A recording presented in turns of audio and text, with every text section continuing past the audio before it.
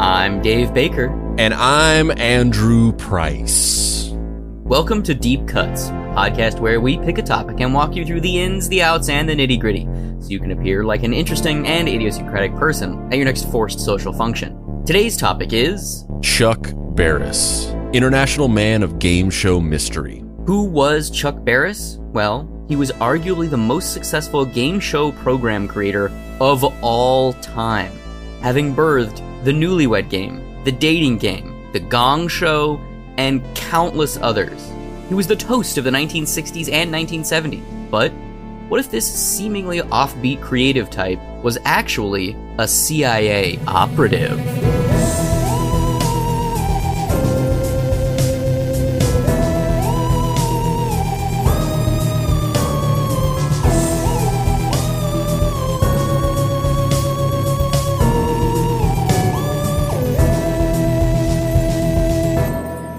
Act 1.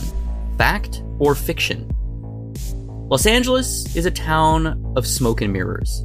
It's a place of perception. If there's a chance that someone else might want your idea, it immediately makes your idea more saleable. If there's a chance that someone might want you, you inherently become more valuable or more purchasable. Take your pick. Charles Hirsch Barris was born June 3rd, 1929, in Philadelphia, Pennsylvania. His father was a dentist and his mother was a homemaker. His uncle, Harry Barris, was a successful songwriter and actor. Degraduated?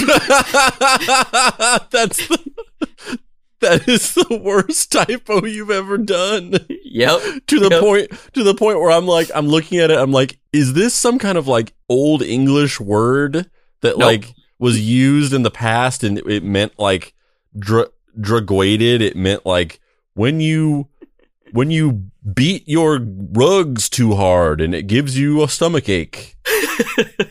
Yeah, well, yeah, you know, when you're making pound cake, you have to degrade it first. Yeah, no. Barris graduated in 1853. It was graduated? Yep. Barris graduated in... Wait, which Barris is this? Is that right? 1853? Is that right? Is that right? After graduating, moved to New York for his first job. No, it was 1953. It's 1953. It's 1953. This is... Dandrew wrote this? Barris graduated in 1853. This is how you know that we're back on our bullshit. We've left QAnon behind and we've re-embraced the rampant typos. All right. Barris graduated in 1953 from Drexel University, where he held a regular column in his student newspaper, The Triangle. After graduating, he moved to New York, where he got his first job as a page and later a staffer at NBC. After this job, he worked as a standards and practices person, which, can you imagine knowing who Chuck Barris becomes? Chucky BB? Older to Chucky Beebs. Chucky Butterfinger BB. The fact that he was a standards and practices person is hilarious to me. He learned the fucking tricks of the trade. He learned how to push back and how to fill in the gaps. Fucking ridiculous. He quickly took up the practice of making music on the side while working in TV. He even wrote and produced music for various TV shows. His song, Palisades Park, even peaked at number 3 on the Billboard's Hot 100 in 1962. Eventually, Barris was promoted to daytime programming division of ABC and was responsible for determining what shows would air when. He was ostensibly a supervising producer that had kind of domain over specific schedules and kind of blocks of time. He would kind of shift the shows around accordingly. I want to talk about that for a second. So in this time frame, Chuck Barris was kind of just busking around, kind of living that Tom Hansen life. Like, I'm a really cocky white dude from the 60s and 70s, and I have this like devil may care attitude. And I'm just going to go around like I mean, Tom Hansen is a bad example because Tom Hansen wasn't really successful. The better description is George Lazenby. He had the George Lazenby energy. He's like, "G'day, mate. I'm going to just do whatever the fuck I want today and just keep doing that for the rest of my life until I'm old and sad because I squandered my youth being a raconteur and not actually carving out a niche for myself. And at this time period, he's kind of like, you have people who are like pursuing a music career, or you're having people who are going into the corporate world and climbing the ladder. But he's like kind of doing a couple of different things at once, where he just kind of falls into a corporate career track in a television studio, but he's also making music, and he just happens to get a song that actually becomes a legitimate pop hit. It's not like, oh, little known fact, this guy or this person who did this thing that was successful or famous for this, in their early career, they tried their hand at music and had this little song they made. Like, no, this song, you hear this song on the radio now on an oldie station. I've heard this song a million times. And so in this early stage of his career, he wrote this song and they started playing it on local stations, and then it blew up and it charted on Billboard's Hot 100. And then they called him and they were like, Chucky Butterfinger BB, we need another hit from the Chucky BB. And he was like, I'm kind of doing this other thing. I'm gonna go like make TV shows. I'm gonna go like produce TV shows. And just to think of that, like, this guy was just like, he was just sitting there and he was just like, which mega successful career track do I need to reject? Like, yeah. Like, he was like, all right, I woke up today and I can either be one of the most famous and influential musicians of all time, or one of the key creative figures behind an entire cultural movement that will define the next quarter century. Gong Show. I'm gonna go with the Gong Show. But just can you imagine that though? Like, it's almost crazier than the George Lazenby thing, because I mean, yeah, he was a successful model, and then but then like his whole story was like, I'm gonna go and do this crazy stunt to like kind of strong arm my way into this situation. I'm gonna like walk into the office and run past the receptionist and storm into the room and have my one shot to like do this killer audition, and then like be given this opportunity based on my sort of brazen attitude and my devil may care attitude. But that wasn't even what this was. This was just like, he just had like these 3 different things happening at once, and they were all just working well for him. And then he just got to a point where he was just like, I need to choose between 3 mega successful careers now. Like, that was his problem, was like, which one do I choose? Which is insane. Like, that's so unrelatable to most people, to like the idea of just like that you would be put into this position of having to choose between like, what dream job do you want? Not like, yeah, what and like in some ways it's even scarier too, because it's not what dream job do you want, it's what dreams are you going to kill, you know? Like, if you were presented that kind of fork in the road and then chose incorrectly, or even if you didn't choose incorrectly, like, I don't think it would take a supreme egomaniac to get, to be 50, 60, 70 years old and look back and not wonder what if, regardless of how successful it was, Yeah. Like, you literally could have had Chuck Barris's multi-million-dollar career helming 5 of the most successful TV shows of all time, and still probably looked back and been like, I don't know, man. And I think as we get into this, I think that kind of, oh yeah, let's not spoil it, but I think that's kind of where we're going with this. Yes, completely, absolutely, yeah. So he's eventually promoted to the head of programming for daytime on ABC, and game shows were really big at that point in time. And Chuck Barris was becoming frustrated with how terrible the pitches for game shows were that he was getting. So he basically kind of doubled down, right? He in a kind of supreme level ego maneuver, he just took it into his own hands, and he quit ABC and started pitching his own game show ideas to the various networks, which is like a whole other level of just self-confidence, where you're just like, I've got the 2 of the 3 careers that everyone wants fuck this, I'm gonna start again from scratch because I've seen what the competition is, and these guys are bitches. Yeah, it's like not everything we just discussed. Not only did he sort of have these two potential career paths of like, I could either become a legit pop star, or I could become this mega successful television producer. And then he chose television producer, and then like shortly into his career as a television producer, he was just like, this kind of sucks. Like, I would rather be pitching the shows because these guys are terrible. And so he quit the job that he chose and then just like started his own business. So he formed Chuck Barris Productions on June 14th, 1965. And believe it or not, he sold his first show that year. And the name of the show was The Dating Game. Yeah, how does that, like, I don't want to come off like I'm just like fawning over this guy in this like worship way. Like, he's so cool. It's more just fascinating to me. But on top of what are the odds of this? On top, like, you hear, I don't know what the level of truth or verisimilitude of this is, because these are idioms that we come up with to salve neuroses or existential qualms or psychological issues that we have with our lives within the context of the human condition.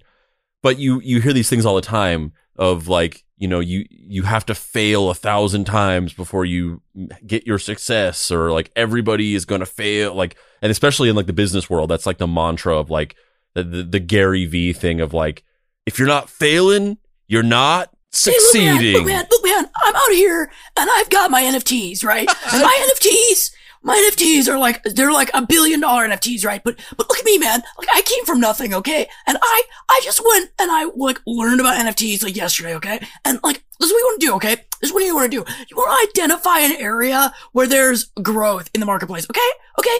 And you just want to look at that and you want to say, how can I outgrow these people who are growing? Okay? Okay? Do you know what I'm saying, man? Do you know what I'm saying? That's really weird, because your Gary V impression sounds like Quam. Yeah, it really does. It really does. You do a really good Quam impression. That's weird. But you hear that all the time.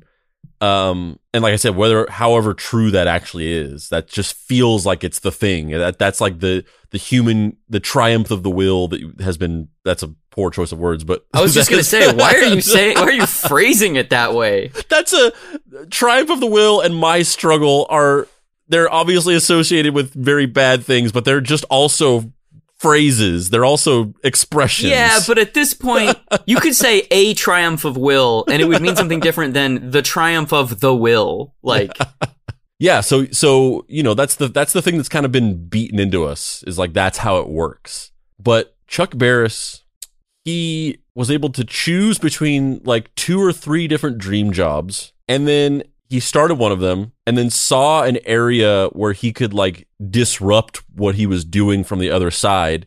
And he did it, and it was like hugely successful. But not only that, but also in another version of this story, he does that. And then the first time they pitched a show, it didn't go as well as he thought it would. And so they went back and tried again. And then in the early years, they produced game shows such as Flobbity Squawk and Oh My God, My Underwear Are Bugs. And you haven't heard of those ones. But then 5 years later came.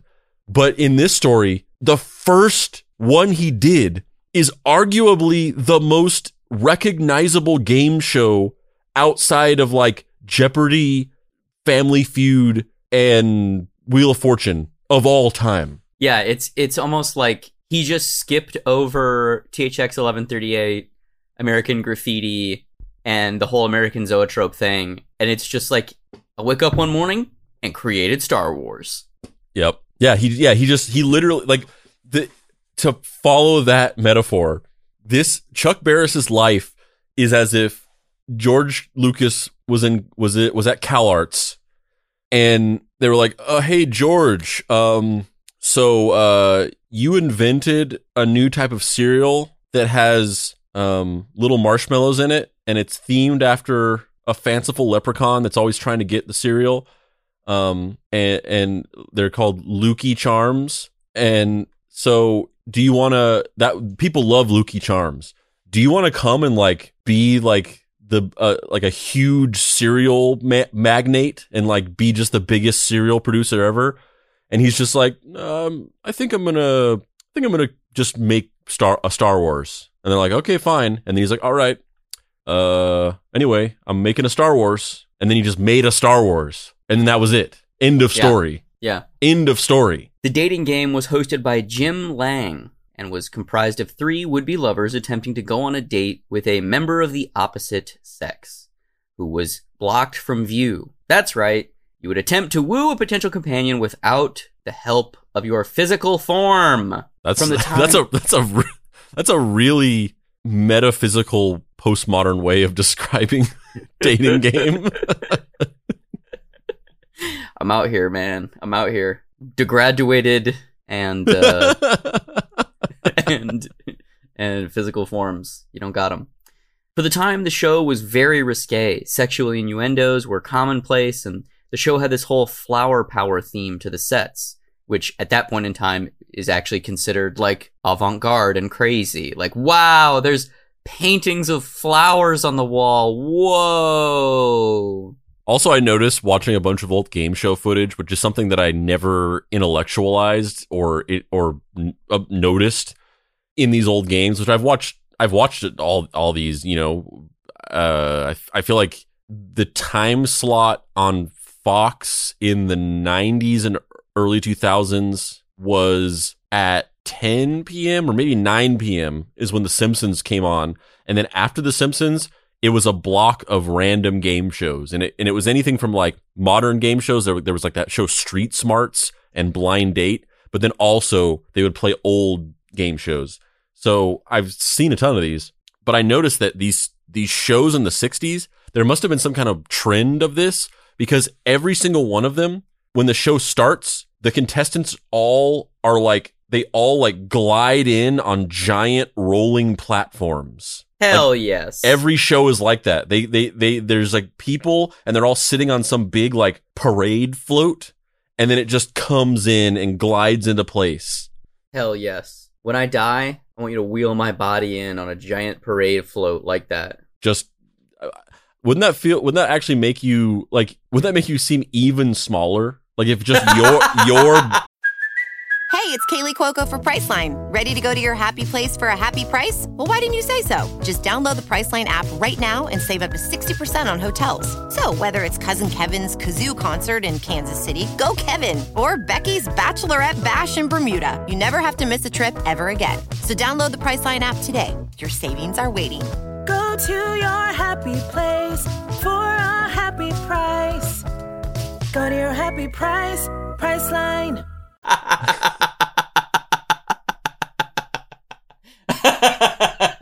The way you phrase that of even smaller, like it's physically impossible to be smaller than me, but the optical illusion of me on a float would be even smaller. Yeah, you'd look like Lily Tomlin at the end of The Incredible Shrinking Woman, right before she winked out of existence. That sounds great to me. That sounds awesome. Don't fucking shit up my dreams. So basically the show is this kind of like, hello, my fellow youths type energy where it's, you know, obviously guys who are not part of the hippie movement and not part of youth culture at the time, co-opting the visuals of the 60s youth movement in order to try and monetize it. And there is no ethical consumption under capitalism, so it worked. And the show was an instant smash success. I love it's so funny to me that the aesthetic and the format of the dating game, which is once again not necessarily something I ever internalized about it, but it's just like, and it's at this point it's been parodied. You see parodies of this type of thing, but it's literally like just going back to the idea of like, oh, it was provocative for the time or whatever.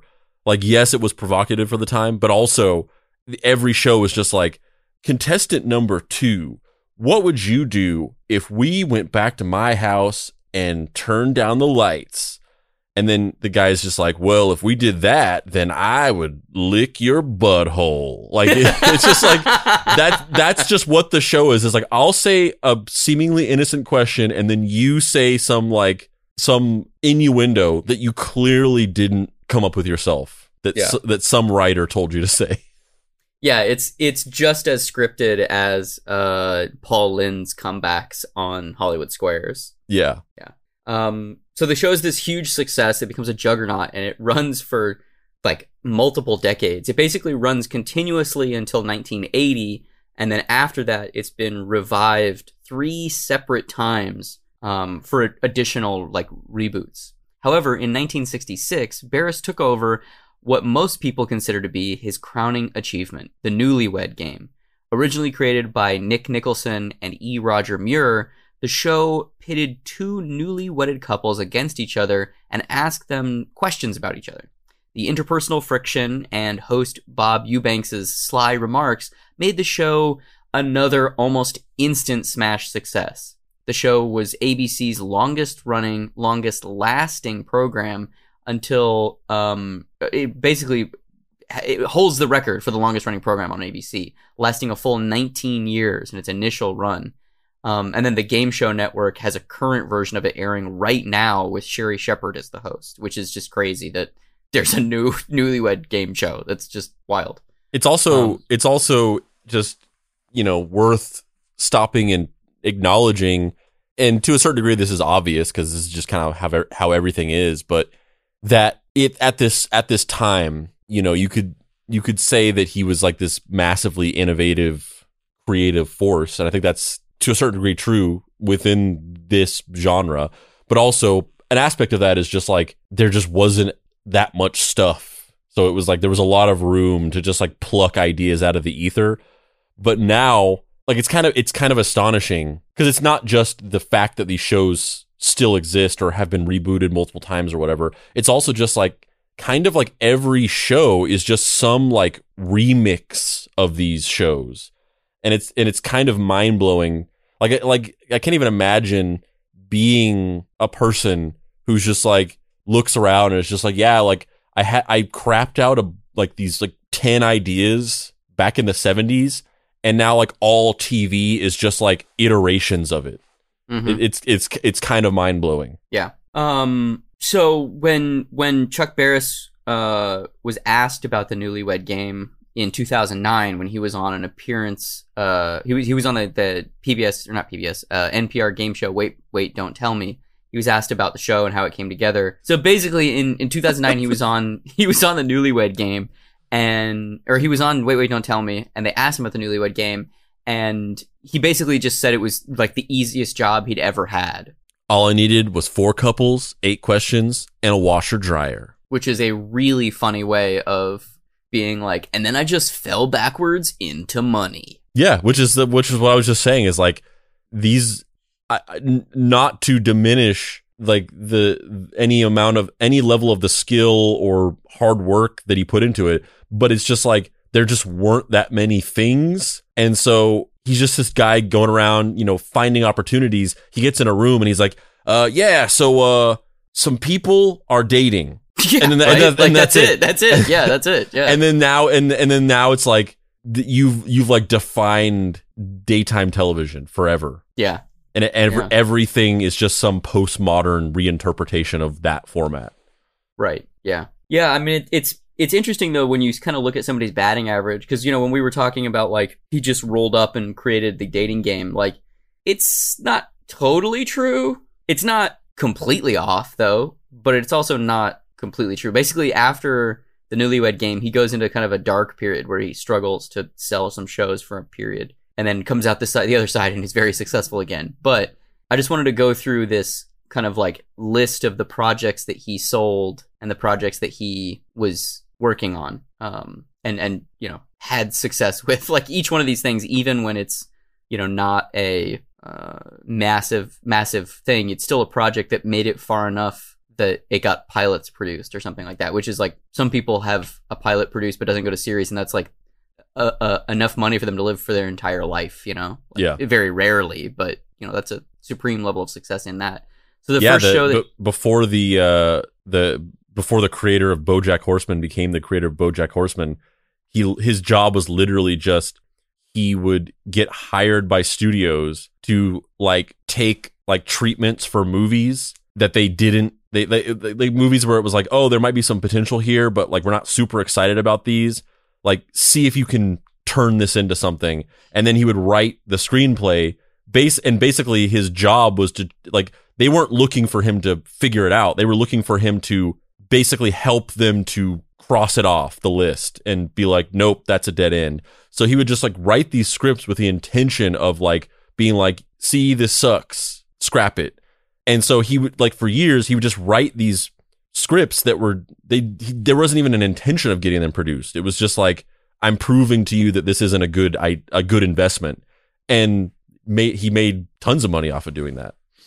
So I just kind of wanted to go through this list of titles with you really quick and kind of go through the shows that he had on the air and A, talk about the titles, B, talk about if we've ever seen the show, and C, what the kind of just you'll see this will be fun just based off the titles. So the first, Andrew, what is the first show that Chuck Barris sold? The $1.98 beauty show. Which, as the name would imply, it was a like beauty contest show where they had $1.98, which I've never seen. But it was the 60s, so it was in today's money, it was the $3 billion beauty show. Like this was Right, was high end. Yeah, of course. So what was the second show he sold? Bamboozle, which was a pilot that didn't go to series. And I choose to believe that this is the show they were trying to make a narrative show out of Spike Lee's Bamboozled. End of joke. They just made a game show. Yeah, exactly. Yeah. They were just like, our producers got hold of a time machine and went to the future, but then they were quickly chased out of the time by the future police. And the only thing they were able to do before they were sent back to the 60s was watch the first movie that they found, which was this movie called Bamboozled. And now you have to guess the plot to this movie from the future. Yeah. The next show is called Camouflage. No idea what that show is. And then the show after that was the Chuck Barris Rah Rah Show, which I love. These sound fake. Yeah. These sound like the names of game shows on a TV station in RoboCop. Yes, absolutely. They sound like shows that are like the fake movie titles in Seinfeld. So the next show is called Comedy Courtroom, which was, I guess, a comedic like Judge Judy show, and that one only got to pilot. It didn't get to series. He also had another one called Cop Out, which also didn't go to series but was a unsold pilot. That was just his script for that one Kevin Smith movie with Bruce Willis. Yeah. He wrote that, and then it sat on the shelf for years, and then Kevin Smith was like, "I'll make this piece of shit." And then the next thing he does is the dating game, and that like just lights the world on fire and kind of jumpstarts his career in a real way. Then he sold another pilot called The $1 a Second Show, and then Dream Girl of 1967. That one was actually a huge hit, but then they did it at the end of the year, and then it became 1968, and then they were just like, "Ah, fuck." Yeah, they couldn't reboot the show. They lost the original Illustrator files for the logo, so they were just like, fuck it. Got to cancel the show. What's the Mama Cass television show? Did Hillsmer name that show? Yeah, and it was a special on ABC that aired in 1969. And then the next two shows that he did were kind of takeoffs of the dating game, where they were called The Family Game and The Game, and they were both interview game show contestant quiz things where you're asking people questions about each other. This really just reinforces what I was saying before. Like every single one of these, like we have sat in rooms to pitch ideas for things. I mean, you've done it, I've done it, we've done it together. And when we've gone and pitched things, like we have some ideas, but then whenever you're like in the room talking to the people, like if you're like getting an energy that they aren't into some of the ideas that you are pitching to them, or maybe if you feel like or maybe there's like you run out of pitches and then you just have more time, or whatever the scenario is, you just start like making up shit. And sometimes those can be good ideas. Sometimes you just have like this good idea when you're just like fucking improving because you're like freaking out and you don't know what to say. And then you actually come up with a good idea. But most of the time you're just like saying weird random shit because you're literally just like improving in this like high pressure situation. And every single one of these sounds like he was in a pitch meeting where he had no ideas. And then he just like was like, looking around the room and you just saw like $1 on the table. And he's like, the $1.98 beauty show. Yeah. And he looked up on the wall and there was like a army recruitment poster and he's like, camouflage. Well, this is the next two on the list are exactly that. The next show he sold, which made it on the air, was How's Your Mother-in-Law? These and then the next show, which is, I can't even believe that this is the title of a TV show, was just Leave It to the Women. Leave It to the Women? What is that show? Like, I have no idea. I've never seen it. That show, like, I mean, it was the 1960s, so I doubt it was. I'm pretty sure I know which one it was. But that, based on that title, that could either be some weird misogynistic thing where it's a game show where you're just like, oh, bro, do we want to watch a little bit of Leave It to the Women? Because there's full episodes on YouTube right now. I mean, sure. Because like Leave It to the Women. Yeah, but that could either be like, oh, like the women are always messing stuff up, or it could be like Leave It to the Women, like they know how to take care of business. Yeah, right. Yeah. I doubt it's that one though. No, there's no way it is. Welcome to Leave It to the Women. Today's panelists are actress-playwright Sandy Sprung, actress Sally Inette Marshall, entertainer Abby Lane, and myself, Bess Armstrong. And here's our host, Stephanie Edwards. Hello again, everybody. We discussed something extremely serious today, so take that demeanor. We're going to ask, do I need a facelift if I'm beginning to trip on my neck? If there is a fountain of youth, this is a fake show. What the fuck? This is a fake show from a movie. What? Is this the right Leave It to the Women? Are there multiple Leave It to the Women's? I mean, it's from the 70s. No, it's from 81. Oh yeah, 81. I thought it said 70s in the when I clicked on it. I speak of Phyllis Diller herself. Before we applaud and go nuts. We speak of Phyllis, who says, by the way, she was the cover girl for 3 successive issues of Fish and Wildlife. I would like to ask the friends here joining me if they have had experience with any types of... What is this show? What is this? It's like a is hybrid... This The View? Yeah, it's like a talk show. It's not like a game show. Wow. All right, well... Wow.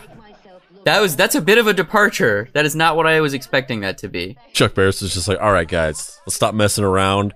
I want to do a hard-hitting, female-driven talk show where a panel of playwright girl bosses, talk about current affairs. I'm afraid I may have girl bossed too close to the Chuck Barris. It kind of was the other thing that I said it could have been. Yeah, it was. I'm kind of surprised. So after Leave It to the Women, then he does the Newlywed Game, which breathes a whole new era of success into his career. And then the Parent Game, People's Pickers, Three's a Crowd, and then Treasure Hunt / The New Treasure Hunt. And then, because that wasn't enough, he started getting into variety shows and did Operation Entertainment, The Bobby Vinton Show, and Your Hit Parade, which is basically like the UK show Top of the Pops. It was like a ripoff of Top of the Pops. And after all of that, he finally gets to the peak of Chuck Barris's fame and the apex of his cultural relevancy, The Gong Show.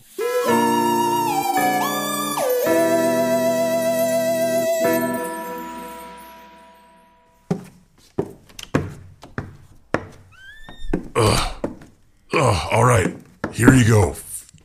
Jesus Christ, finally. I can put these things down. Are you happy now? Oh man, those paint cans don't seem that heavy, Hilsmer. They seem like normal paint cans to me. It's not about whether they're heavy or not. It's the weight of doing you a favor. Acquaintance Unit Hilsmer, next time you need someone to lift something, please ask me. I have arms 3 times the size of your body. What the hell, Hilsmer? What?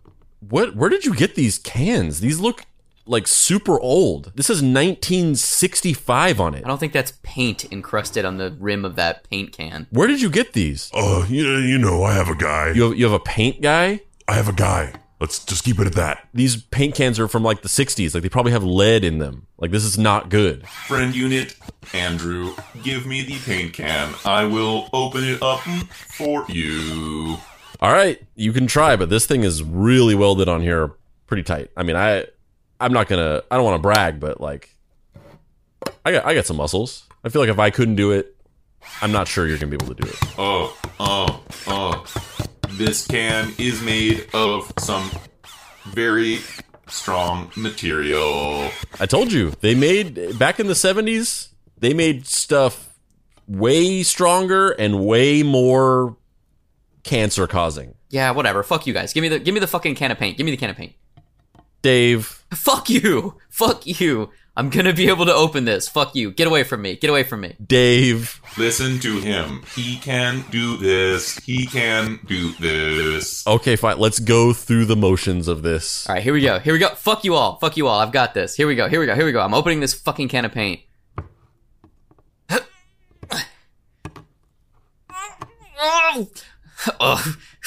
Open! Open sesame! Open sesame!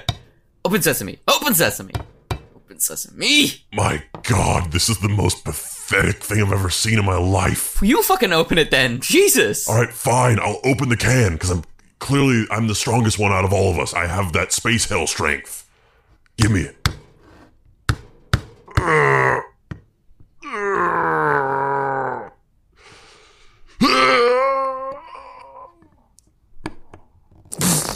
Oh God, I inked. This is humiliating. This is disgusting, even for me. I hate this. I hate every part of this. God, I wish there was just somebody else. We're never gonna get this fucking room painted if we don't get this can of paint open. We're gonna use this room for a billiards room. Billiards room? I thought we were making this a VR paradise. A little bit of column A, a little bit of column B, baby. VR billiards. Hey guys? You in here? Ah, Spandrew. Dude, please, can you help us get this fucking can of paint open? You think he's gonna be able to open the paint cans if I couldn't open them? Just give him the fucking paint cans, Friend Unit Andrew. Okay, fine. Here. If anyone can do it, it is our new friend, Spandrew Spice. All right, well, here goes. Huh. There you go. I think you guys loosen it up for me.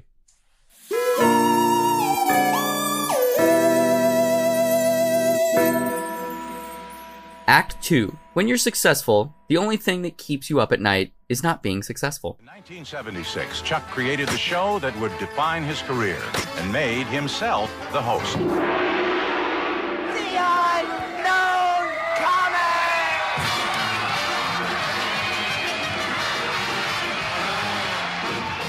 He was our first nonconformist hippie / trippin' host. But it was a move he would ultimately regret.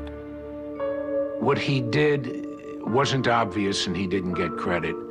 And then because it was a type of show that wasn't popular with the critics, he got a lot of criticism. Don't just stand there, do something. In the beginning, I just sloughed those critics off, but they got to me. I mean, over the years, over 15 or 20 years, they got to me.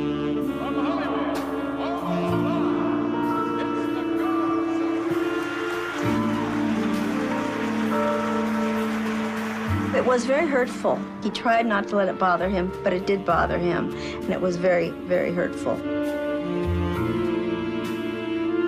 I think part of the time he realized he had gone too far and he was out of control, but, he had gone too far and he was out of control. There are times when the show seems to have been a wonderful thing to have done, but I wouldn't want to go back and do it again. By the mid-1970s, Barris needed a new creative challenge, or at least that's how he put it to himself. He needed a new mountain to climb, and as such, he crowned himself the host of The Gong Show. The Gong Show was originally intended to be a spoof of other talent shows that were all the rage at the time. However, this sardonic edge to the program was quickly lost in the shuffle. Ostensibly, the show featured amateur comedians and musicians and performers who would come out on stage and, if they were good enough, got to perform their whole routine. And if they weren't, they got the gong and were ushered off the stage in a comedic fashion. The show and the reason why he originally became the host is because there was an original host of one of the versions of the shows, and he felt bad like making fun of the contestants, and he kept trying to like find the good in what they were doing and look for like actual talent, as opposed to what the show was supposed to be, which was like celebrating how terrible everybody was. And Chuck Barris was like really frustrated with him that he wasn't doing it right. And somebody was just like, why don't you just be the fucking host? And then he was like, okay, yeah, sounds good. The show ran for only 2 seasons, from 1976 to 1978, and then was syndicated from 76 through 80. However, it developed a cult following and received widespread criticism from critics at the time who felt the show was lowbrow, in poor taste, or quite frankly just bad. Barris's jokey, bumbling personality, his accentuated hand clapping in between sentences, which eventually had the studio audiences joining in with him, and his catchphrases. He would usually go on commercial breaks with, "We'll be right back with more, stuff," occasionally paired with shifting his head to reveal the ubiquitous sign between the stage that simply just read "stuff." And "This is me saying bye" was one of his favorite closing lines. It was kind of the antithesis of a lot of the game show hosts and variety show hosts at that time, who were really kind of more hosts in a classical sense, right? They were kind of, like you're saying, they're polished, they're well-spoken, they're dramatically trained actors or performers of some kind, and they're good at kind of like making sure that things don't go out of control or that the train stays on the tracks. And Chuck Barris is almost by design the exact opposite of that, where like he purposefully would fuck with people. He would try and make accidents happen and try and make the show be a failure every time as a means of kind of like, I think in a good faith argument, it's like, it's a deconstruction of the performative act of televising narrative. In reality, I think it's probably just because he had bad faith and realized that they got a visceral emotional reaction from people when the show seemed to be not going well. So then he just tried to make it not go well all the time. And that made the whole show feel the same always. Yeah, and it's not just that like other game shows were more buttoned up and then this one was like goofy. It was like openly postmodern to the point where, like I said before, if you watch clips from the Gong Show, you're just like, oh, this is like a thing that would be on a TV in RoboCop. It's that over the top to the point where you watch it and you're just like, I can't believe this was real. Like this, like. You think of, you associate these kinds of like postmodern deconstructions of things with a more contemporary time. Like this is kind of what we do now. And to look back at in the 70s and see something like this, it boggles the mind, because it's like who is letting this be on the air? And I'm not saying that in a bad way. Like this thing sucked. Why are they letting this air? But I just can't believe that this was allowed to go on at that time. Which is a perfect transition into the next thing I wanted to talk about. One of the reasons why the show went off the air is because it consistently had all of these like controversies surrounding it. And the two that were kind of the nails in the coffin for the show is there was one instance where there was a performer on the show named Jean the Dancing Machine. And in that segment, Jane P. Morgan opened her blouse and exposed her breasts on national TV. And then another one was that they had two teenage girls. In the immortal words of Bill Engvall, well, there's your problem. And then the other segment that really pushed the show over the edge was they did a scene where two teenage girls were suggestively sucking on lollipops. Popsicles.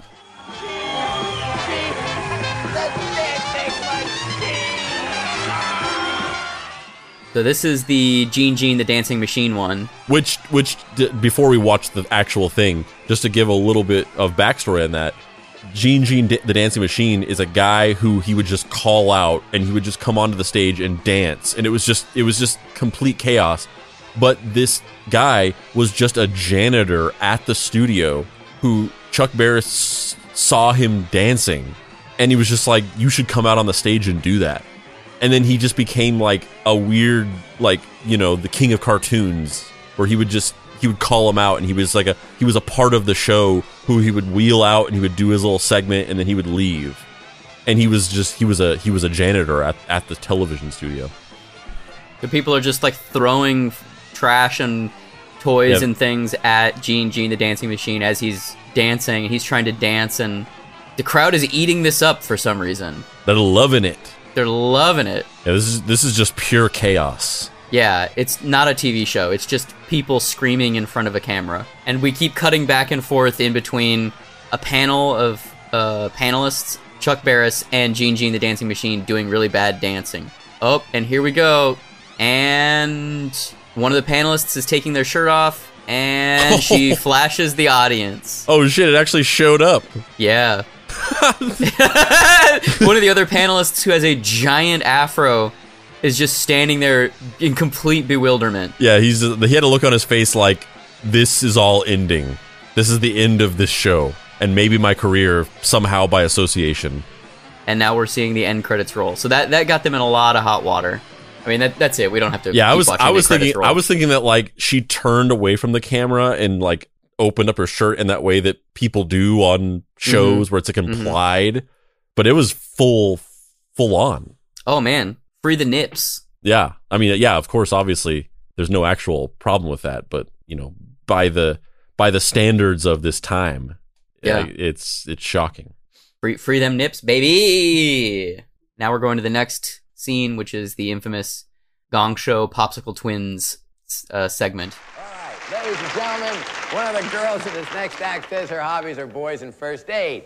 I guess that means that on weekends, she cruises Hollywood Boulevard in an ambulance. Thanks a lot, Mark. Here she is. Oh, I love this act.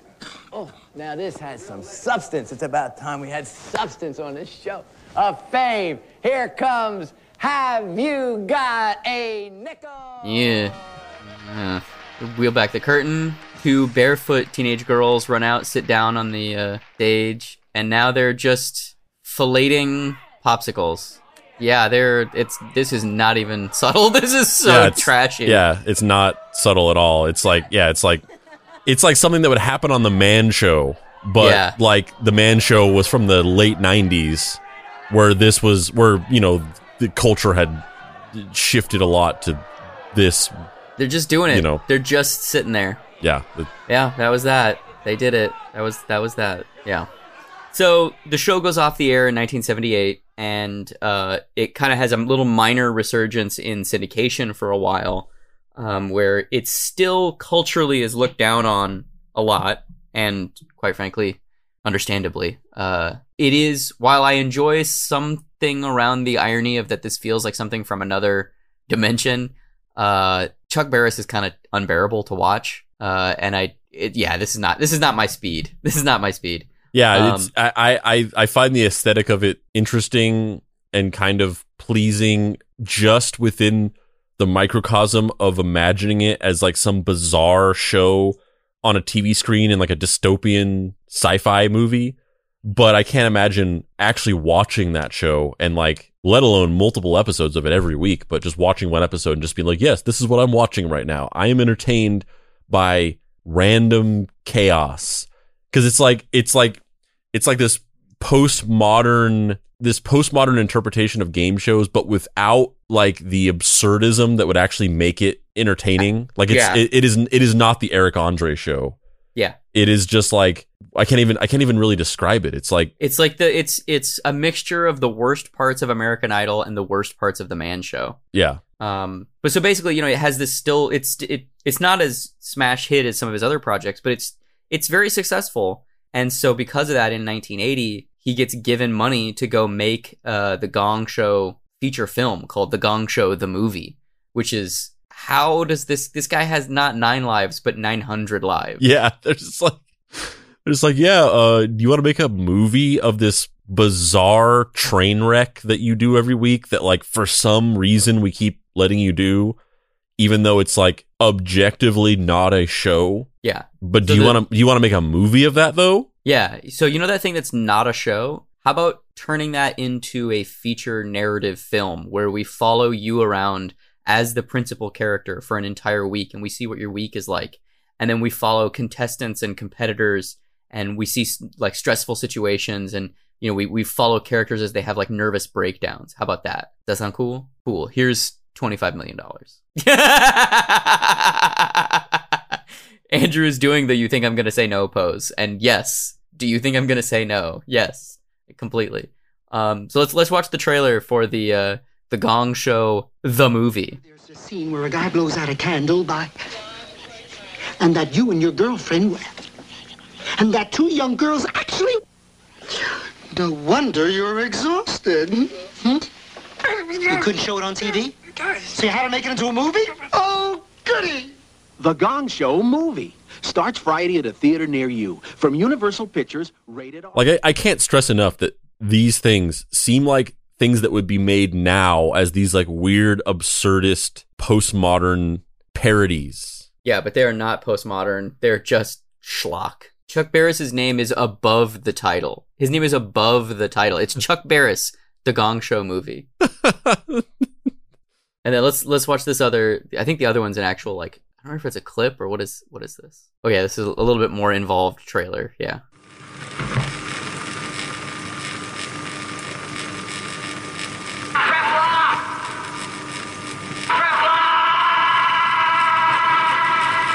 What pushed this man over the edge? His new movie, The Gong Show movie. Oh, come get me.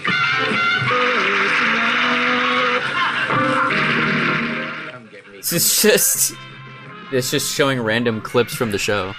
This is like Ed Hardy Monty Python. Yeah, it really is. It's like Jackass crossed with Who Wants to Be a Millionaire. Yeah, it's just like you watching this. It's like seeing the clips from the Gong Show and then watching this.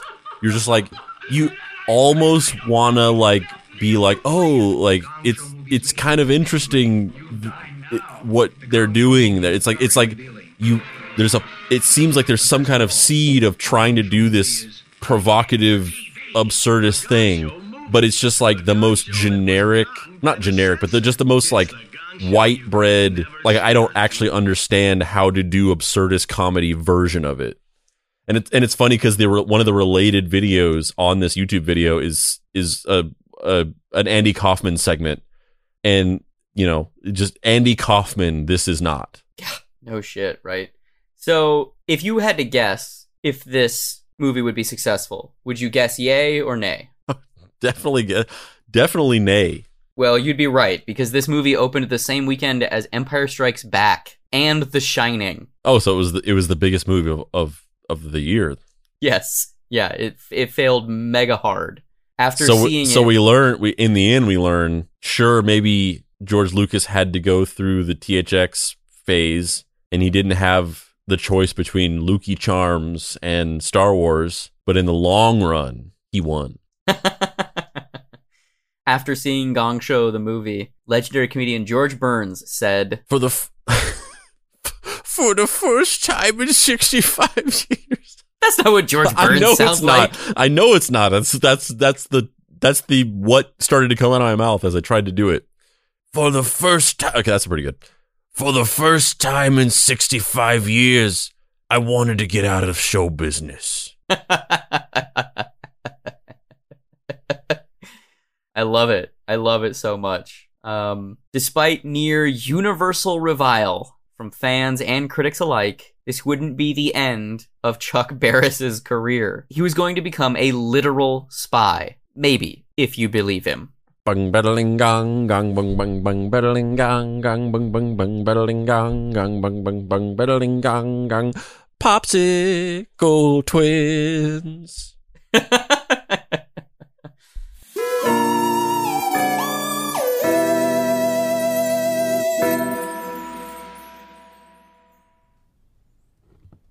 Oh, well, I think we did it. Looks pretty good.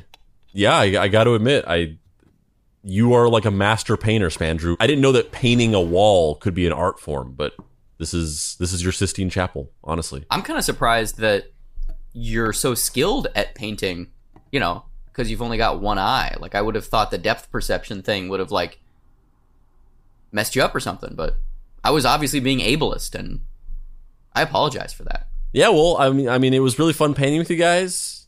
Had a blast, and I got to get going because I'm going down to the Boys and Girls Club to volunteer. Here's Spandrew Spice. Before you leave, may I ask you a question? Shoot, Zero, my man. Will you take me away from this place? Well, see you guys later.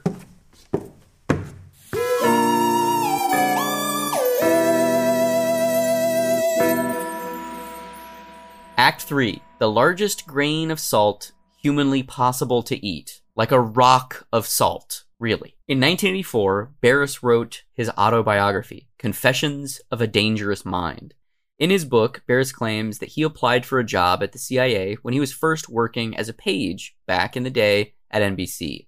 After he rose through the ranks of the television industry, he was approached by a governmental operative and asked to perform tasks for Queen and country, as it were. In the opening line of the book, he claimed that he's killed 33 people. At the time, I checked into the Wyndham Hotel, which is on 60 something Street. Yes, in New York, and it's just behind Rumpelmeyer's or the Park Sheraton, and in that hotel, I decided to stay for 2 weeks and write Confessions of a Dangerous Mind. But I stayed for 2 years and eventually moved everything into that apartment, the hotel room, and the book, St. Martin's Press published the book first, and Tom McCormick, who was president of St. Martin's, loved the book. He said, and he printed 100,000 copies, and that was a huge printing in those days, and it sold about 7,800. So I had tons of books as a remainder, and eventually, it became a movie. In the film, they talk about some of the stuff you write about, and I know you've been asked over the years countless times about whether the stuff you wrote in that book are true, particularly the part about your work as a secret CIA assassin. What do you say when people ask you about it? Well, I don't answer that question, ever. And I can just tell you that the number 2 guy in the CIA said, in answer to reporters asking that question, that I must have been standing too close to the gong when I say things like that. But still, I'll never say one way or the other. Well, it's an interesting question. I mean, being an assassin for the United States is not in the general public. You said you don't answer that question. Have you ever, you don't have to answer it for me, but have you ever told anybody about it? No. Including Never, Della including my or wife. Your wife? He just tries to catch him in like a bully's logic trap. He's just like, have you ever told any of your victims that you've murdered that you're a CIA agent? And he's like, no. And he's like, oh, so you do have victims that you've killed as a CIA agent? Gotcha. Yeah, so the book, it's pretty wild, though, that, like, the book comes out in 1984, is this huge, colossal failure, and then cut to 2002, and they made a feature film adaptation of it, directed and co-starring George Clooney, written by Charlie fucking Kaufman. That doesn't seem real. None of the things in this guy's life seems real. Chuck Barris, he is from a pocket dimension that is a world spawned by a throwaway, made-up movie title in an episode of Seinfeld. Yeah, it's like they made up a fake movie in an episode of Seinfeld. It created a pocket dimension wherein which the universe within that fake movie became real. And he lives in that universe. Yeah, and the only way to access that universe is by saying death blow when you have a death blow against you, not because of the things you've done, but because of all other reasons altogether. Which is a direct quote from Seinfeld. Because I just rewatched the whole thing. Or Chunnel. Maybe there's a Chunnel. You have to make a Chunnel reference. I think you have to bang a gong. That makes the most sense. You bang a gong and then you say prognosis negative. Come on, man. That's 3 for 3 fake movies from Seinfeld. I am fucking killing it right now. Listen back through the show and in clusters of episodes, try to parse out, like, why is Dave, like, exclusively making references to this one specific thing? Like, he's not just making random references to different things. He's just only referencing this one thing. And you can actually track what TV shows he was watching in every episode at that time. It's very true. It's very true. Yeah. So Charlie Kaufman is one of my favorite writers. I like his movies a lot. I've read his novel, Aunt Kind. I really enjoyed it. It's very surreal, as you might expect. But this movie, I had completely forgotten that he wrote this movie, and I don't know that I would have remembered that from seeing the trailer. Have you seen this movie? Yeah, I saw it a long time ago, but I barely remember anything about it, really. It was more of a, like, in being reminded of it for this, it was more of a, like, oh yeah, that. Like, that was kind of more my reaction. Yeah. That was pretty much my reaction too. Let's watch the trailer for this and see how much, oh yeah, that. My name is Charles Hirsch Barris. I have written pop songs. I have been a television producer. In addition, I have murdered 33 human beings. I talked to a psychic today. Drew Barrymore and Sam Rockwell. Fucking Rutger Hauer in this shit. And Julia Roberts. That's it. That's the show. His future was uncertain. I'm sorry about your show. Are you okay? I just want to entertain people. His every move was being watched. I could use your help. I work for the Office of Diplomatic Security. Is that the CIA or something? Are you interested? I can teach you at least 30 different ways to kill a man, Mr. Barris. The edge of your hand against your adversary's Adam's apple. Mr. Goldberg! Hi, Chuck. I have a hole in my daytime schedule. It's The Gong Show. It's a perfect cover. TV producer by day, CIA operative at night. Think of it as a hobby, something you do to relax. Dankeschön. I'm Chuck. Here you are, Chuck. Pleasantly surprised.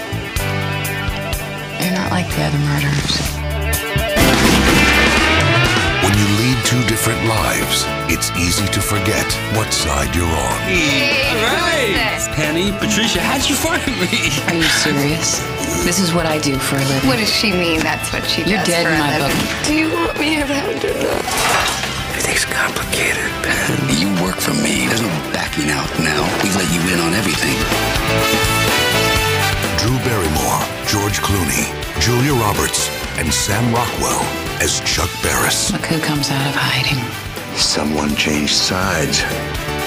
It's over. It's finished. Your history.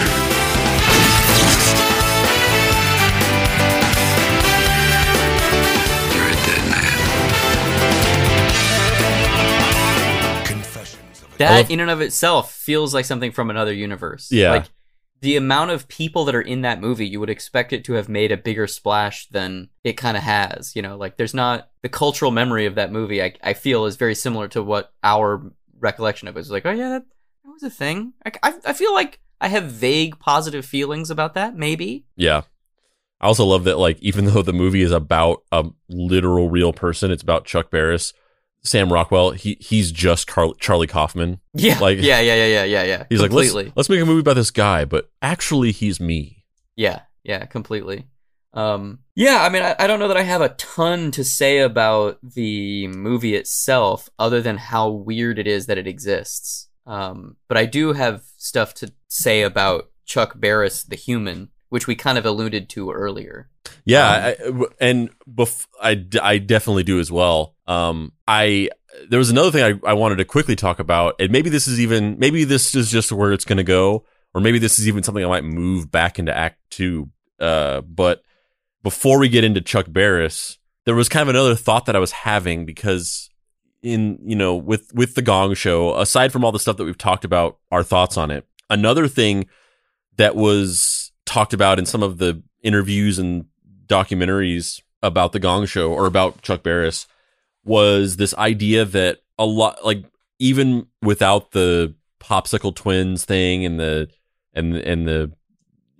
flashing on an episode, the show got a lot of blowback and a lot of criticism for being this sort of like lowest common denominator base debasement, and like, just regarded as like the dumbing down of television.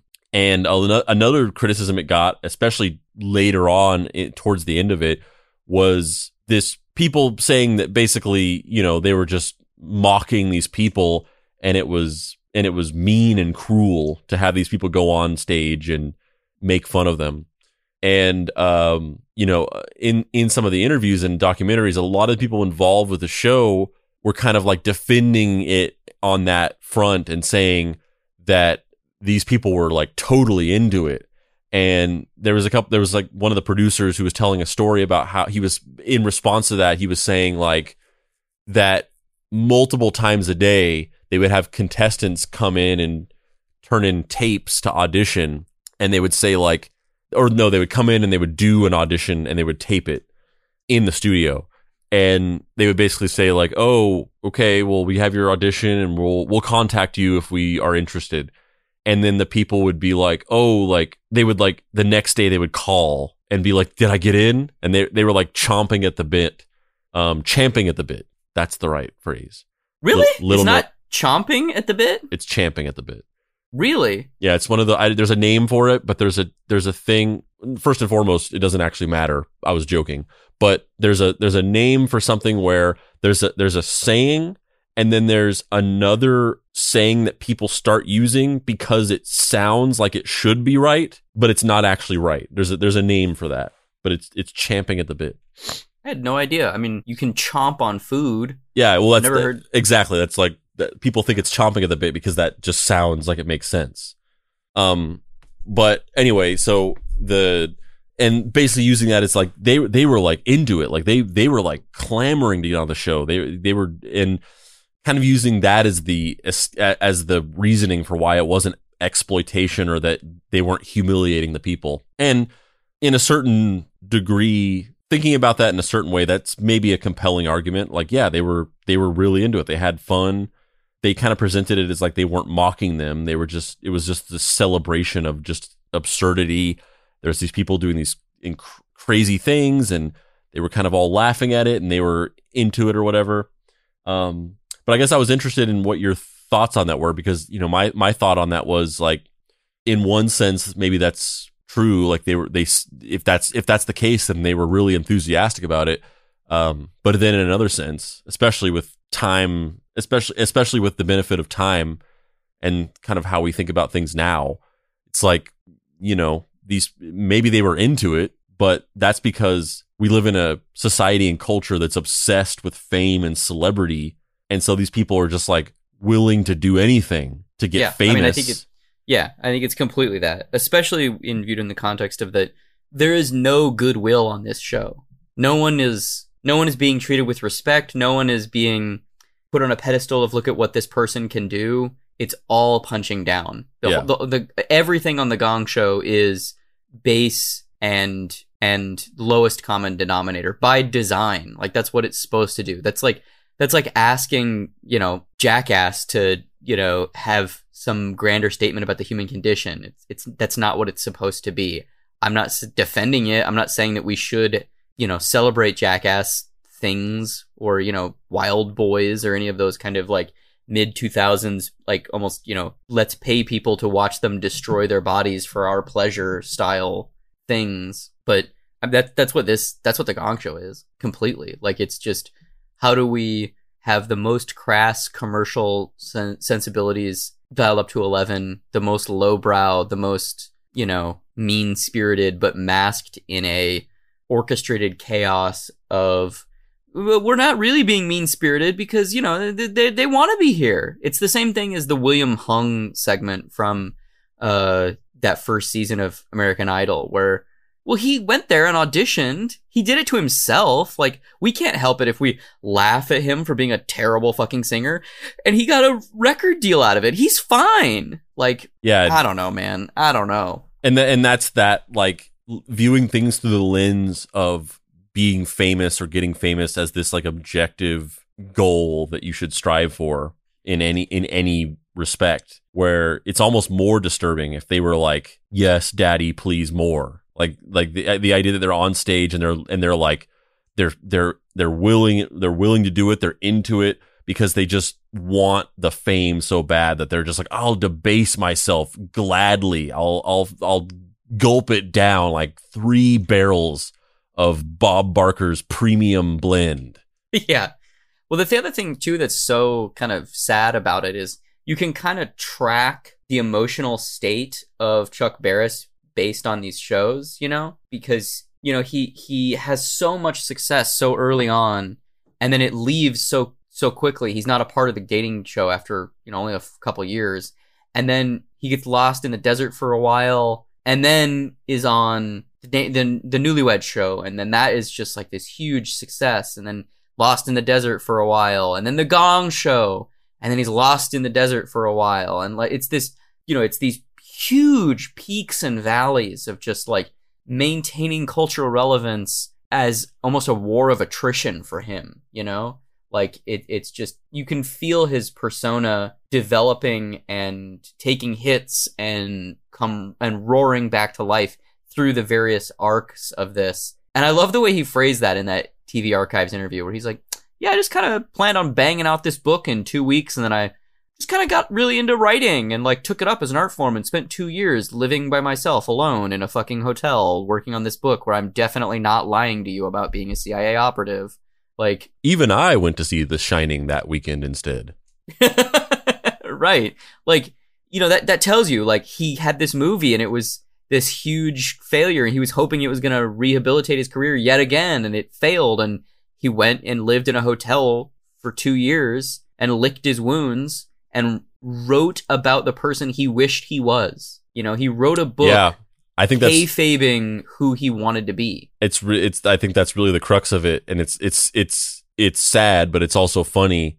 Delving into the story and hitting that moment where you're like, "Yep, there it is," because one aspect of the movie, the Gong Show movie, is that it was basically dovetailing into this period where the show was gonna get canceled because they had just worn out their goodwill by doing all these controversial things, and there was heaping criticism, and it was like it was gonna end. Like they were backed into a corner. He had no more leverage to keep this objectively chaotic and insane show on the air. And so the movie was kind of like the swan song of it, of like, okay, fine, but we're going to make this movie or whatever, and it's going to be this goofy thing, and we're basically going to say fuck you to this idea of the censorship of why the show is ending. And it was this sort of like, it was this processing of the feelings that he had for years, where he was really starting to, the criticism and the critics were starting to really get to him. And he, the trailer we watched, it was for the movie, was a lot of just like weird gags and like shitty attempts at like Monty Python type sketches or whatever. But there's also parts of the movie where it gets like weirdly serious and kind of introspective, and it's just like this weird like self-portrait thing where he's like interviewing himself, and he's kind of like talking about how he feels like he doesn't want to like be pigeonholed as the Gong Show guy, and it gets into this kind of, it touches on these weird dark spots where he's kind of talking about how he doesn't want to be remembered as this goofy idiot, and he wants to be taken seriously. And that was in reaction to the consistent criticism that he had received for years, that he was like, he was the father of lowest common denominator, like the downfall of television as a serious art form or whatever. And so that went into the movie, and then the movie was this huge flop. And also, sort of concurrently, along with all of this stuff, his family life had basically crumbled. He became estranged from his wife as he became more and more successful, and they ended up getting a divorce. And he became not estranged, but he was separated from his daughter, who he was very close to in her younger age. But then she moved away, and they eventually reconnected. She came to live with him again. And then she was actually on the Gong Show. She was like a regular character on the Gong Show. She would come on and announce things and do songs with him and stuff. But she also had been affected by the divorce and maybe some of the chaos of her home life, and got into drugs. And then she ended up kind of at a younger age, kind of when she was like 17, 18, she ended up leaving and going off on her own. And she got really into drugs. And then eventually she committed suicide, tragically. And so you have this guy he has this chip on his shoulder from years of being criticized for being this like guy who ruined TV, and that he's the figurehead of just like silly bullshit, meaningless detritus, and really being bothered by that. And then he has this tragic event happen that he feels responsible for. He blames himself, and it all makes sense. It's like, oh, and then he crafted his own reality where he wasn't just the grandfather of silly bullshit detritus, like trash TV. In reality, it's almost that power fantasy of like we talked about it on the Steve Ditko episode of just like that idea of Spider-Man, where it's like, it's not just, oh, I'm a nerd, but now I'm strong and I can beat up my bullies. It's like, I'm a nerd, I have these bullies, but I'm so important that I can't reveal to them how strong I am. So I have to let them keep bullying me. But I know secretly that if I wanted to, I could just break this guy in half. And it's not even the power fantasy of getting revenge on your bully. It's the power fantasy of having the internal superiority against your bully, that they are so unimportant and so weak that you don't even need to let them get the satisfaction, or you don't even need to let them know that you are more powerful than them. Just knowing that you are is the satisfaction. And so he creates this world where he's like, yeah, you thought I was just some bullshit game show guy, but all that time I was secretly a fucking badass CIA agent who was going around just taking out enemies. And it all clicks, and it's like, oh. It's interesting because it's retcon, right? Like, it's comic book logic. He's retconning his own story and saying like, this was the secret that was happening this whole time. All that stuff you didn't like, well, this is the reason behind that makes all that stuff you didn't like stuff you now do like. And also, it's exactly what we were talking about earlier in the episode of like killing an alternate universe version of yourself or an alternate timeline, choosing between music and TV, choosing whatever. But his version of that wasn't even, oh, I'm gonna have this immensely successful career as a musician. It was, he genuinely did apply for a job at the CIA. Didn't get it though. Like that's the delineating factor. And like that for him is the ghost that he's chasing, right? That's the thing that was like, man, if I had just not done any of this stuff, I could have had a quiet life. I could have, had my privacy. I could have maybe kept my wife. I could have maybe, been a better father. All of these things could have happened in a different way if I had opted to not be in entertainment and opted to do this other style of work.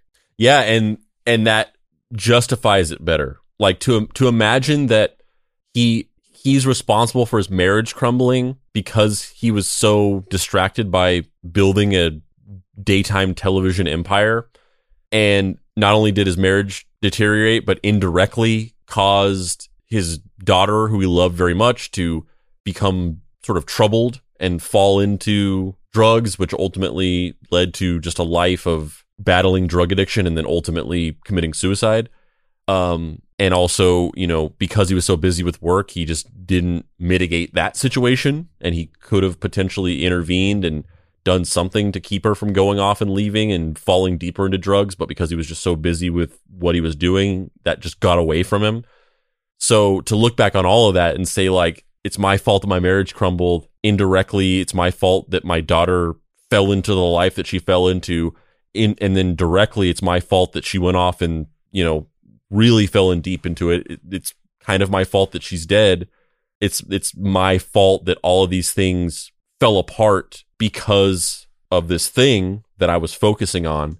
And then to look back on that and say that thing was the Gong Show, that's probably pretty fucking difficult to process and accept.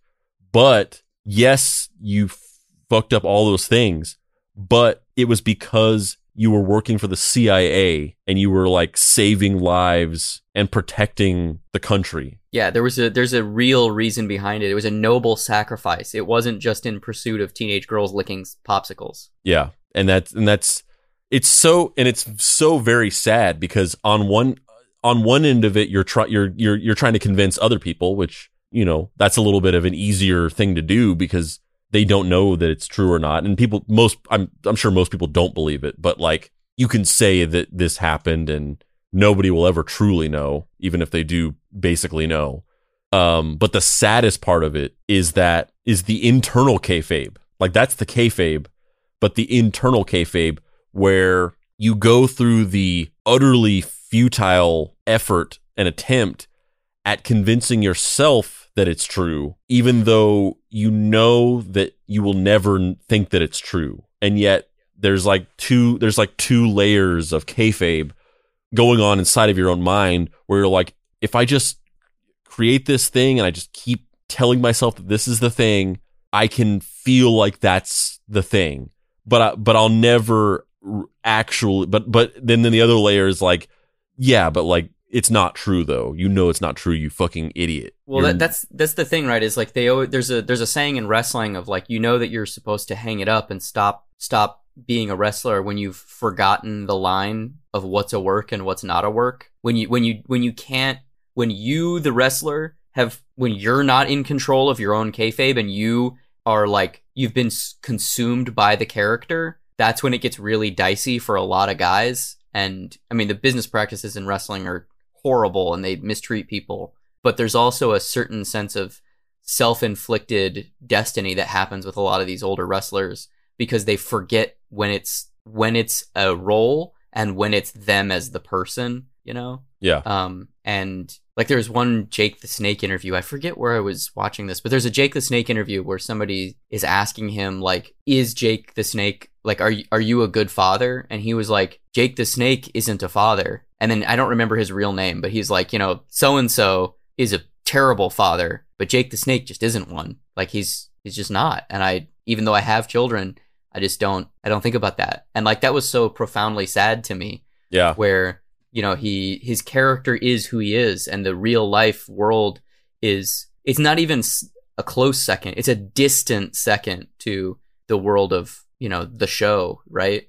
And I think that there's a lot of that crossover with Chuck Barris where he wants that. He wishes that he had that old school wrestling, like, I have lost the line between what's real and not real, because he's so unhappy with how things turned out in the real world, even though objectively he's had an amazing career and the top 1% of 1% of people of their life. He got what everyone in America thinks is the dream. He has tons of money. He's probably slept with, you know, dozen women or whatever, you know, who knows how many women. And he's famous and people know him and he's recognizable, but he's not happy. And like that ultimately is like, that's the real cancer, you know?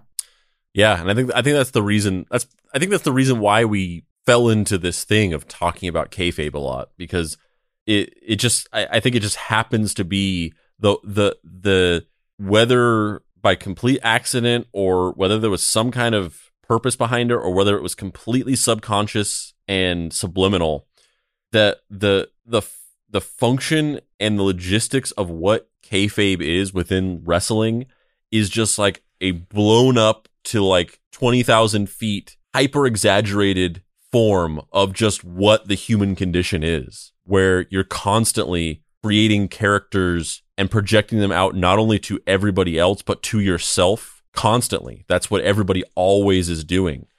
And the sad thing is that the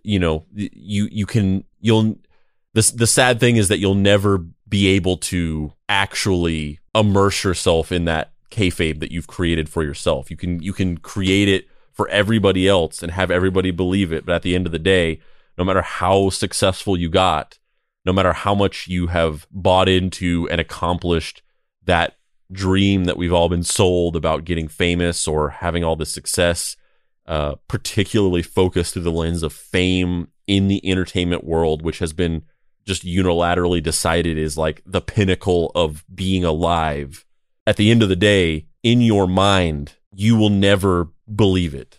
You can't convince yourself. Yeah, life's a work. Yeah. Which is depressing as fuck, but it's true. Like it's life's a work, and unfortunately, there's nothing any of us can do about it. Yeah.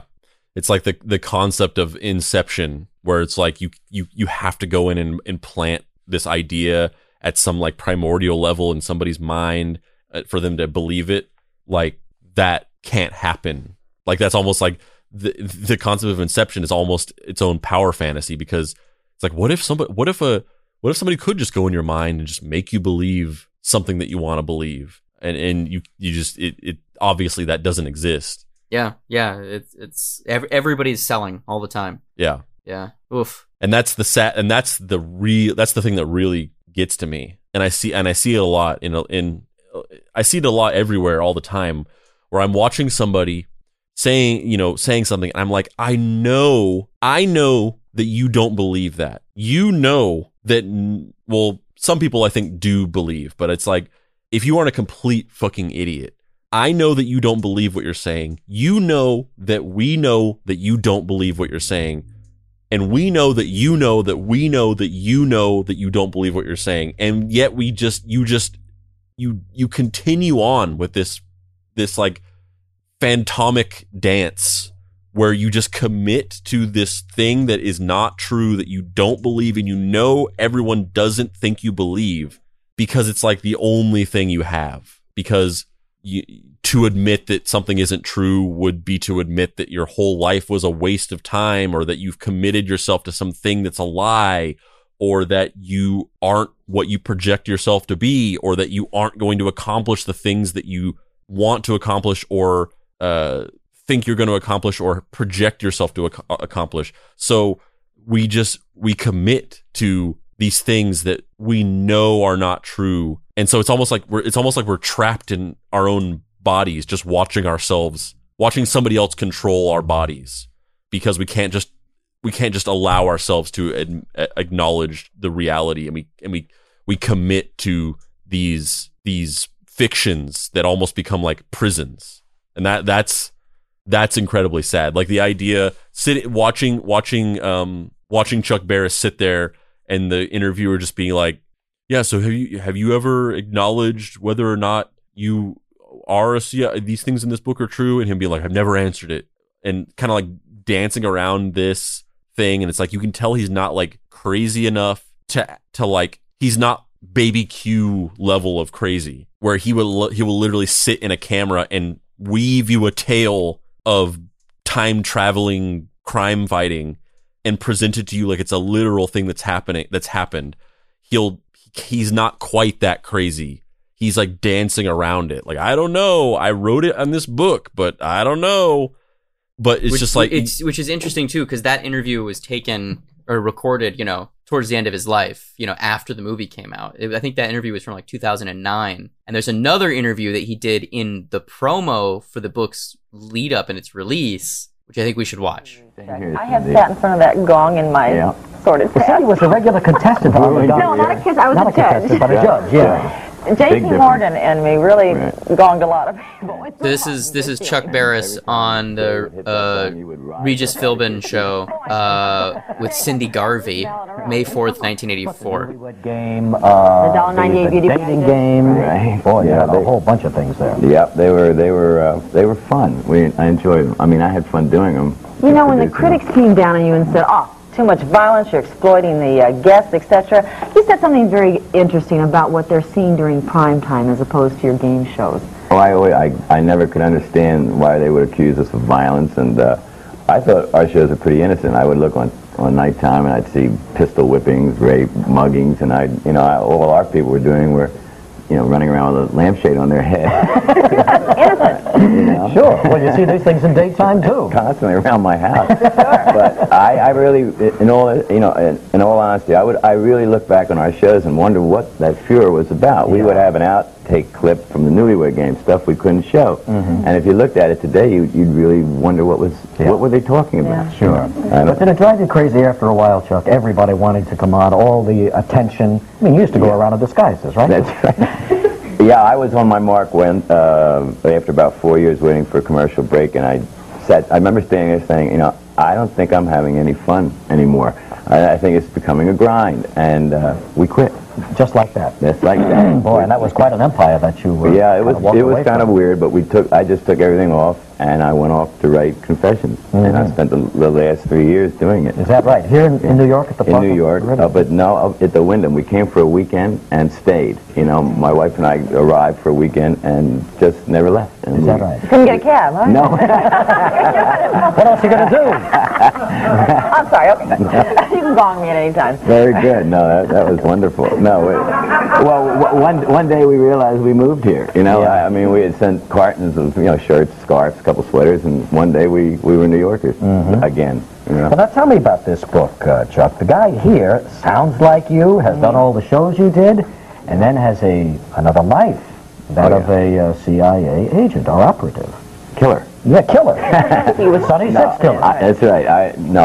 I had once applied for the CIA. I was accepted up to an FBI check was in progress, and then I got a job with ABC, which is where I really wanted to go. I had been out of work, and that thought always stuck in my head. I was never in the CIA, and I was never a killer, and all that. But I kept thinking, after these years went by, what if here's a guy who is crucified by the critics for entertaining the public, and meanwhile he's getting covert presidential citations for killing people, and this drives me or the character nuts. I just love that juxtaposition.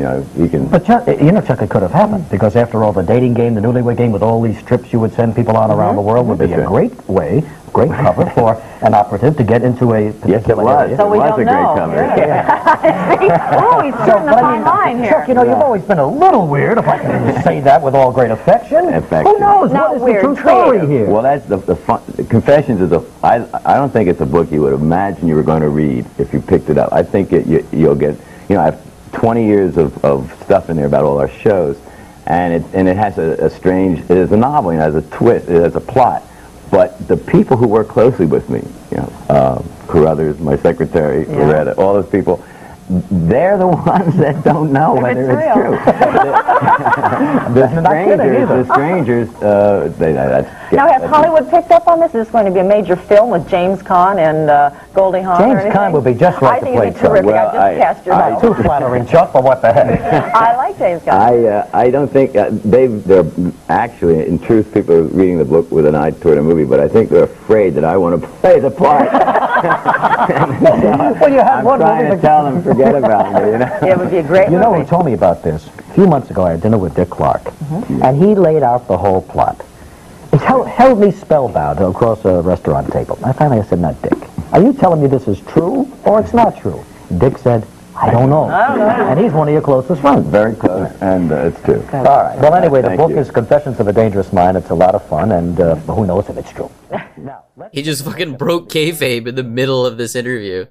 I just want a sitcom that is just Chuck Barris, Regis Philbin, and Dick Clark, like in like a Sex in the City style show.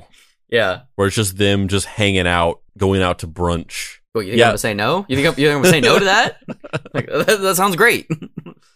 But I mean, I think that's a nice place to end it though, because like that shows you the kind of, it's not fucking real, but that's also kind of the point, because it's real for this guy. It's like him writing almost kind of a eulogy for himself long before he was dead of what he wished he would have done. And, you know, and I think that's everybody, even sadder than it being real.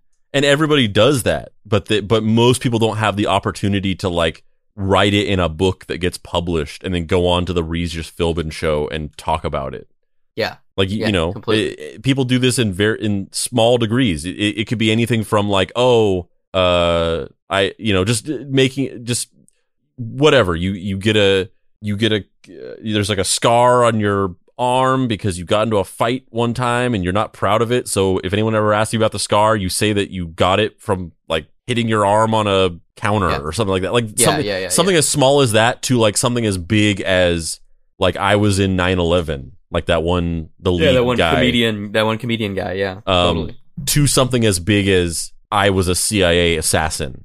But most people don't have the opportunity to like canonize it into pop culture. Yeah. It's fascinating. And I feel like it's a really weird, interesting character study. And R.I.P. Chuck Barris. R.I.P. I'm Dave Baker. And I'm Andrew Price. This has been Deem Cumps. If you'd like to find me on the internets, heydavebaker.com or xdavebakerx on all of the socials. Or if you're looking for, I don't know, maybe a little bit of a funny papers, a little graphic novel to get the young person in your life who is starting a love affair with the comics medium, you should get them Night Hunters. Yeah, Night Hunters or Everyone is Tulip or any of the other books that are out there. Everyone is Tulip is available in bookstores everywhere. Just got named one of the top 10 graphic novels by Library Journal for 2021, which I'm ecstatic about. Very, very, very trippy. It's an honor to be named on that list. And so if you're looking for a book to get somebody, Everyone's Tulip is out there, as is Night Hunters in single issues. Andrew, where can people find you on the internet? You can find me stumbling around, screaming, throwing pies, tripping, wrestling with people, screaming at the top of my lungs, on stage, performing in my pseudo-postmodern game show. But then, when the lights go off and the audience leaves, a dark, shadowy figure appears in my dressing room and hands me a manila envelope and speaks a password to me and then leaves. And I open it up and it contains my instructions for my next mission.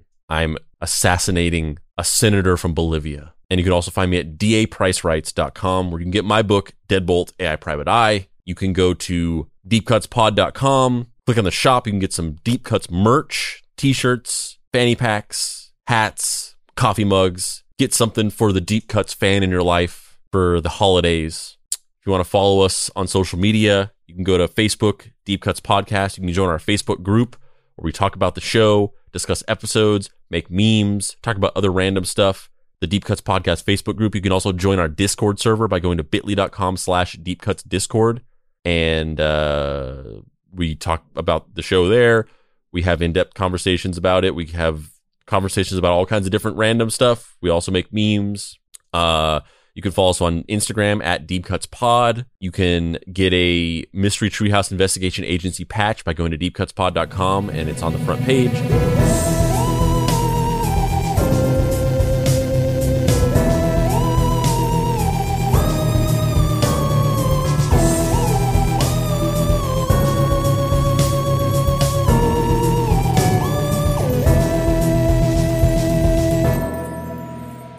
Deep Cuts is a production by Boy Genius Media. If you'd like to find this show and others like it, please visit boygeniusmedia.com or deepcutspod.com. If you want to join in on post-episode discussions, please join the Deep Cuts Podcast Facebook group. Finally, subscribe to our YouTube channel for additional video content.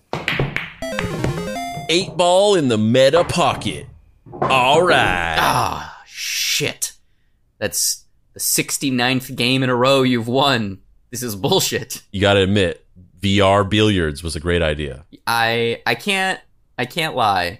Initially, I was like, VR billiards. But now I'm like, VR billiards. Dear God, Can you guys please shut up? I don't know how you can be standing in an empty room and still be too loud for me to be watching fucking Planet of the Apes in the other room. Well, is it because you are like the Grinch and you can't stand people being happy and living their full lives and enjoying themselves to the utmost of their abilities? Hilsmer? What's the Grinch?